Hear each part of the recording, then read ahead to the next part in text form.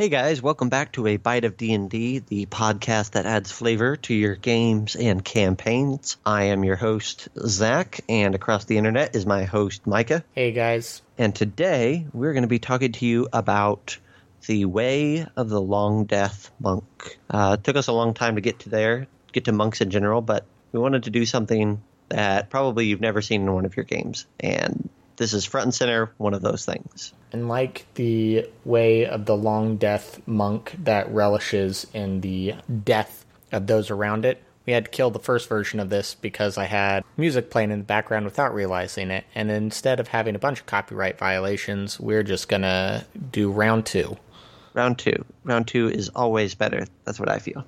I don't know what that says about round one, but we'll see how people respond to this one. Gets great, and then it gets greater. So let's talk for a moment about Way of the Long Death. Now, there's a reason that you probably haven't seen a lot of these in your game, and that's because it's a pretty weird subclass. And I think Micah's going to... I was about to say, I think Micah's going to touch more on that here for us, so there we go. It's also in the Skag. Skag didn't get a ton of love before a lot of them were ported over to Xanathars, so I feel like a lot of things in here got less play in general just because of the book they were located in. That's probably fair. So, flavor on these guys, if we can dive right into that, I want to talk for a moment about what does the Sword Coast Adventures Guide tell you a Long Death Monk is? So, I'm not going to dive fully into the flavor text on here. If you guys want to take a look at them, you can read through all of it on page 130. There's several decent paragraphs on it, but the gist of the Long Death, according to Skag here, is that they worship the principle of death more so than any deity of death. Their most profound holy moment is in the state of being dead, not in what comes afterwards, not the afterlife, but being dead fully and completely is the most profound thing that can happen to you. So they spend their time dissecting the neighborhood cat, of welcoming sick and dying visitors to their monastery so that they can watch that process happen. They want to be present. They relish in being there when the heart pumps its last beat. Yeah, this is a profoundly, in my opinion, it's one of the classes that leans most profoundly into the evil side of things, like a necromancer or something like that. Like, you could make a Long Death Monk that's not evil, but you're trying at that point. Right? I don't see a good case for this being a good creature. Now, I think we could make one if we remove the flavor from the class and just look at mechanics, which is my favorite way to look at this class now that I've read the flavor text for it, and we'll kind of get into that near the end of the episode on maybe some other ways you can look at these guys. But there's one last line in here that I want to go over because I'm going to be picking at it quite a bit as we go through their abilities and what these guys do. And that's part of their final box of text right before you get into the abilities themselves. And that is, monks of the Way of the Long Death are obsessed with the meaning and mechanics of dying. They capture creatures and prepare elaborate experiments to capture, record, and understand the moments of their demise. They then use this knowledge to guide their understanding of martial arts, yielding a deadly fighting style. It's that last sentence that just gives me an itch that I can't scratch when I look at this class. Yeah, it's a class that's built as a survivor, not as a destroyer. So let's kind of just dive into that. We're looking at their level 3, their Touch of Death. With this ability, when they knock a creature to 0 hit points, they gain a number of temporary hit points equal to their wisdom modifier plus their monk level. So by the time you unlock this, you're getting a minimum of 3 if you put no points into wisdom as a monk, which would be a bit silly, but you'll get at least 3 temporary hit points, which isn't awful. If wisdom is like a secondary or tertiary stat for you, you may have a +1 to a +2 to 3 in there, so you might be getting anywhere from 3 to 6, and there's not like a recharge on that, so as long as you are the one dealing the blow, you gain those temporary hit points. Last time we recorded this, we ended up referring back to this one when we talked about the second one a lot. So let's go ahead and cover the mechanics of their second ability, and then we'll talk about both of them and how they don't quite jive with the flavor together. So the second ability is called Hour of Reaping. It's at 6th level. Basically, you spend an action, and every creature around you within 30 feet has to make a saving throw, or they become frightened until the end of your next turn. So it's an AoE ability centered on you. It does affect your allies just like your enemies. It's like a fireball or something else in that respect. So you got to be careful when you trigger it. But talk to me about why these two abilities don't quite match with the flavor that they are going for. So there's two things. Again, they're supposed to relish in the moment of death. Their most profound holy experience is the state of being dead. And yet their level 3 ability pushes that off by giving them temporary hit points, keeping them further away from death. Their level 6 is an AoE Frighten, which mechanically is certainly not bad. It's a very, I would say, pretty powerful ability. But again, you're trying to keep things away. The flavor text of them does not show that they relish in the hunting of creatures. They don't relish in the chase, that they don't have necessarily a thrill of combat. They simply enjoy death. So neither one of these is great, in my opinion, in fulfilling that description, the flavor of how long death monks are presented. The only saving grace that I can give to Touch of Death, their level 3, is that they are relishing in the death of another creature, and specifically their first-hand interaction with that, because you only get it when you are the one that brings them to 0. So by them dropping a creature, by them being the cause, being there in the presence of that last beat of their heart that invigorates their spirit. So let's move on then to their third ability, which is called Mastery of Death, and basically keeps you from dying. And this is kind of the thing that everybody loves about these monks, right? Yeah, this is a very strong ability. I will say, after our discussion, kind of before we started recording, this is the one that I will give the most credit to. However, again, it does not fuel their martial arts or give them a more deadly fighting style. However, again, mechanically quite strong. Beginning at 11th level, your familiarity with death allows you to escape its grasp. Point of contention number 1, their most profound holy moment is dying. Why would you want to escape its grasp? I think you could have solved my issue with this by just wording it differently. If you were to change the wording of that to, instead of escaping death's grasp, which is something that is profoundly holy to them, instead you can relish in the nearness to death longer. So you, instead of dropping to 0, you can stay at 1.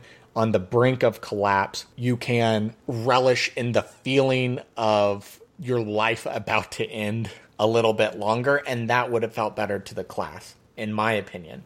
What you said, I actually liked a little bit better. Yeah, what I said was, and probably wouldn't change. I hate to change mechanics of legal classes like this. I probably wouldn't change this in one of my games, but I wish that it said that you go to 0 and you can expend 1 key point to stay at 0 but stay up.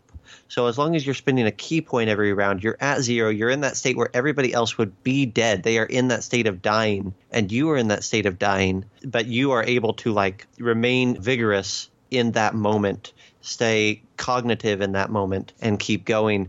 And so the idea being that you're using your key to ride that wave of death for as long as possible, and when you stop using key, you will die. And I think that's a fun, or at least you're going to start bleeding out and making death saves. You'll be unconscious. But they don't care. Once you hit unconsciousness, they don't really care about that. They care about the act of dying itself. They don't care about the afterlife. So to me, riding that wave, making that wave last longer is a really cool idea. And I can still get there when they're at 1 hit point and they're just riding the edge of that.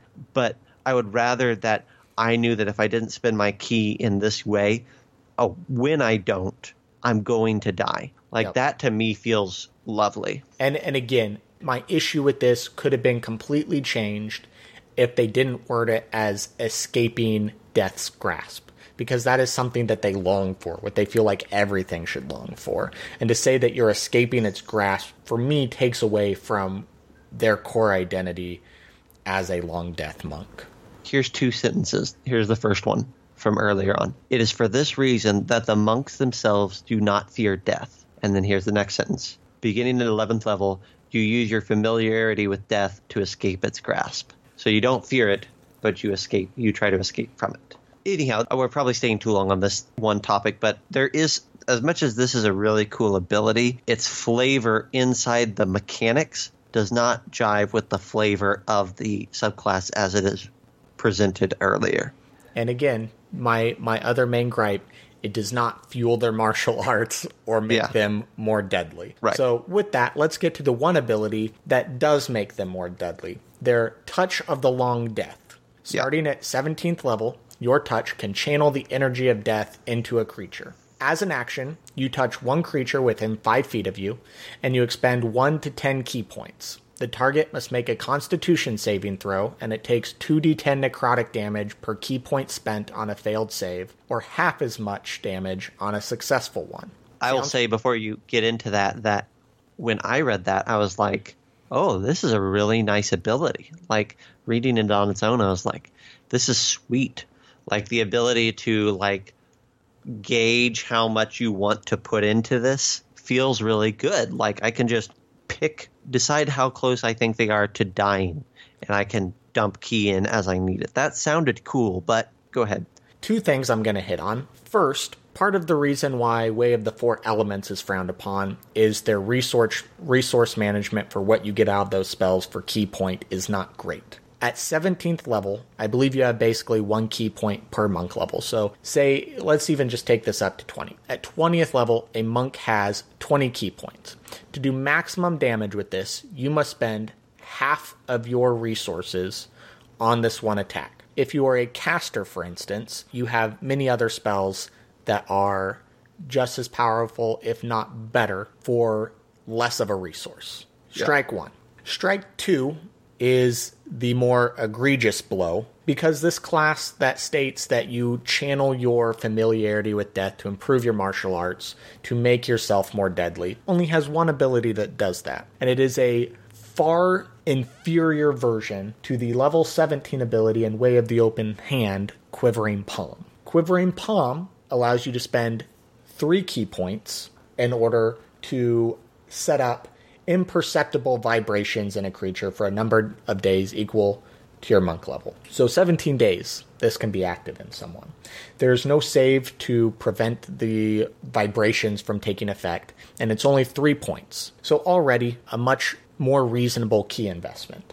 Then, when you choose to activate them, you can force them to make a Constitution save, the same save that Touch of the Long Death requires. However, when they fail using Quivering Palm, they go straight to 0. Doesn't matter if they have 5 million hit points or 20 d10 worth, they go to 0. And on a fail, they take 10 d10 necrotic damage. Well, the maximum you can do with Touch of Long Death is 10 key points to do 20 d10. On a failed save, they take half that damage, which happens to be 10d10. So you can do 10d10 for 3 key points, or you can do 10d10 for 10. And so the one ability that kind of finally gives them a powerful blow is inferior to Way of the Open Hand, which gets things that improve your martial arts and makes you more deadly throughout the entire class. So, and I'm in complete agreement with you at this point on this. So moving on into the culmination of this class. So how could we look at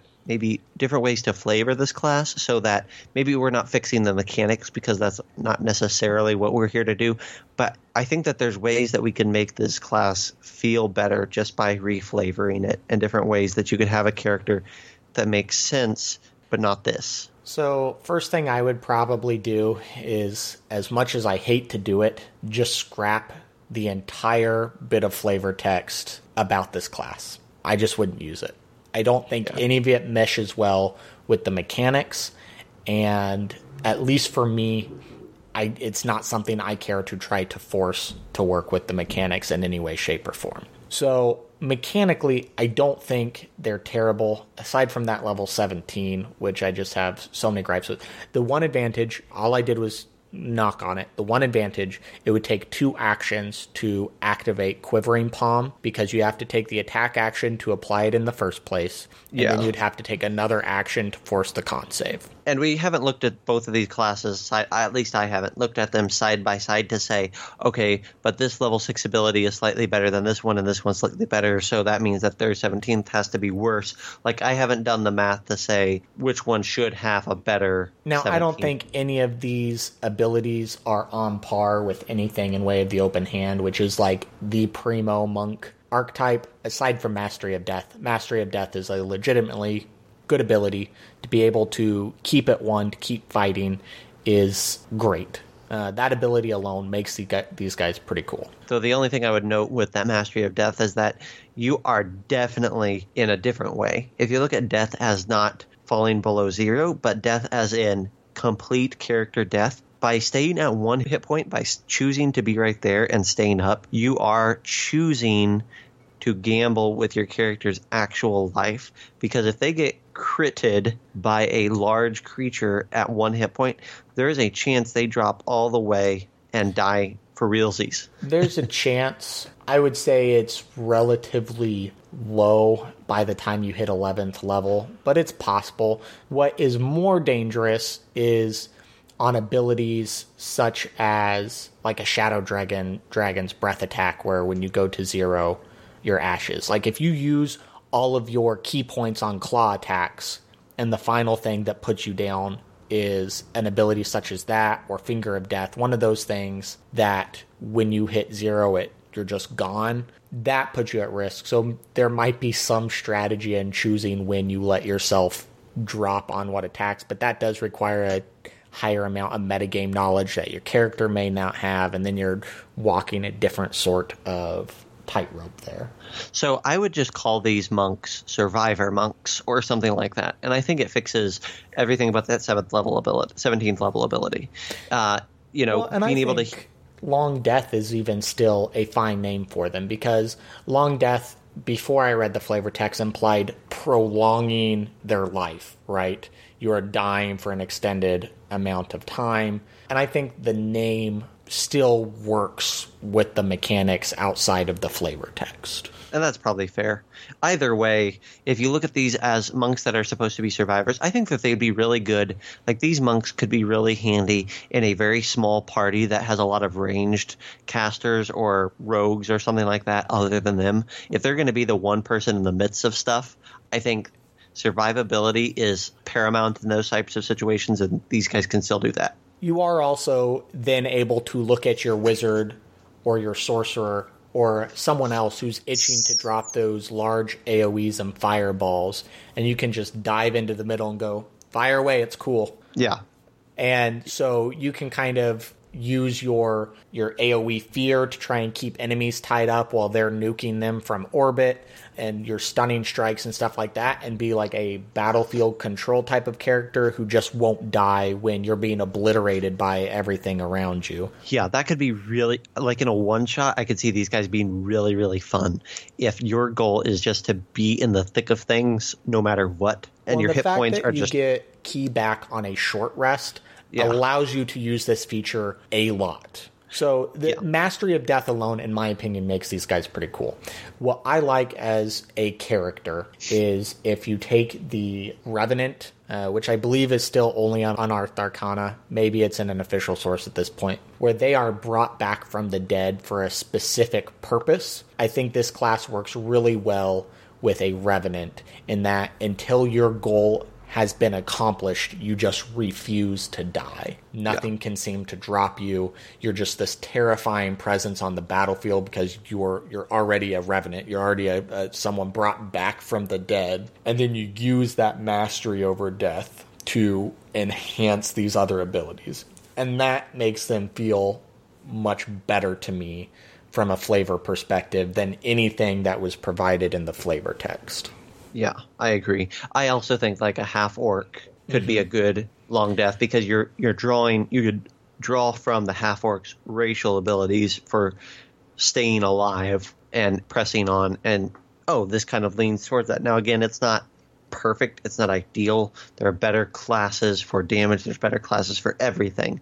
But if you're trying to heighten certain features of a Revenant or of a Half-Orc or something like that, I think you could get there with this class. And I think especially I don't know if you could ever be happy with it long term, knowing that there's so many better options out there in almost every way. But in a short term campaign or a one shot or something like that, I think that this could be fine. There is one last thing I'll throw out there, and I'm not going to deep dive into it because we don't really do a ton of theory crafting or anything here. But level 11, while it is a steep investment, you can get some pretty cheap investments from Barbarian for 3 levels or something like that to further take advantage of the refusing to die aspect through your rage and like a bear totem, stuff like that, that would make this, if you're going all in on the not dying element of this class, could be pretty fun. I'm not saying it's good. I'm not even saying it's worth it. But hey, if you're doing a one-shot at a higher level, it could be an interesting concept to go to. There's so much investments before you engage that build. I do not think it's something that I would want to specifically build for, but there might be some merit in looking at combining that with a couple other classes that could fit the theme or the idea of this. All right. Well, is that all we have to say on the matter? I think that's all I've got to say. Like I said, if I follow the flavor text of the class, I am incredibly disappointed with what they came out with mechanically. But if you just scrap that, you look at them mechanically, I think they at least provide some unique and fun character opportunities and maybe a little bit more of a unique way to play than some other classes can provide.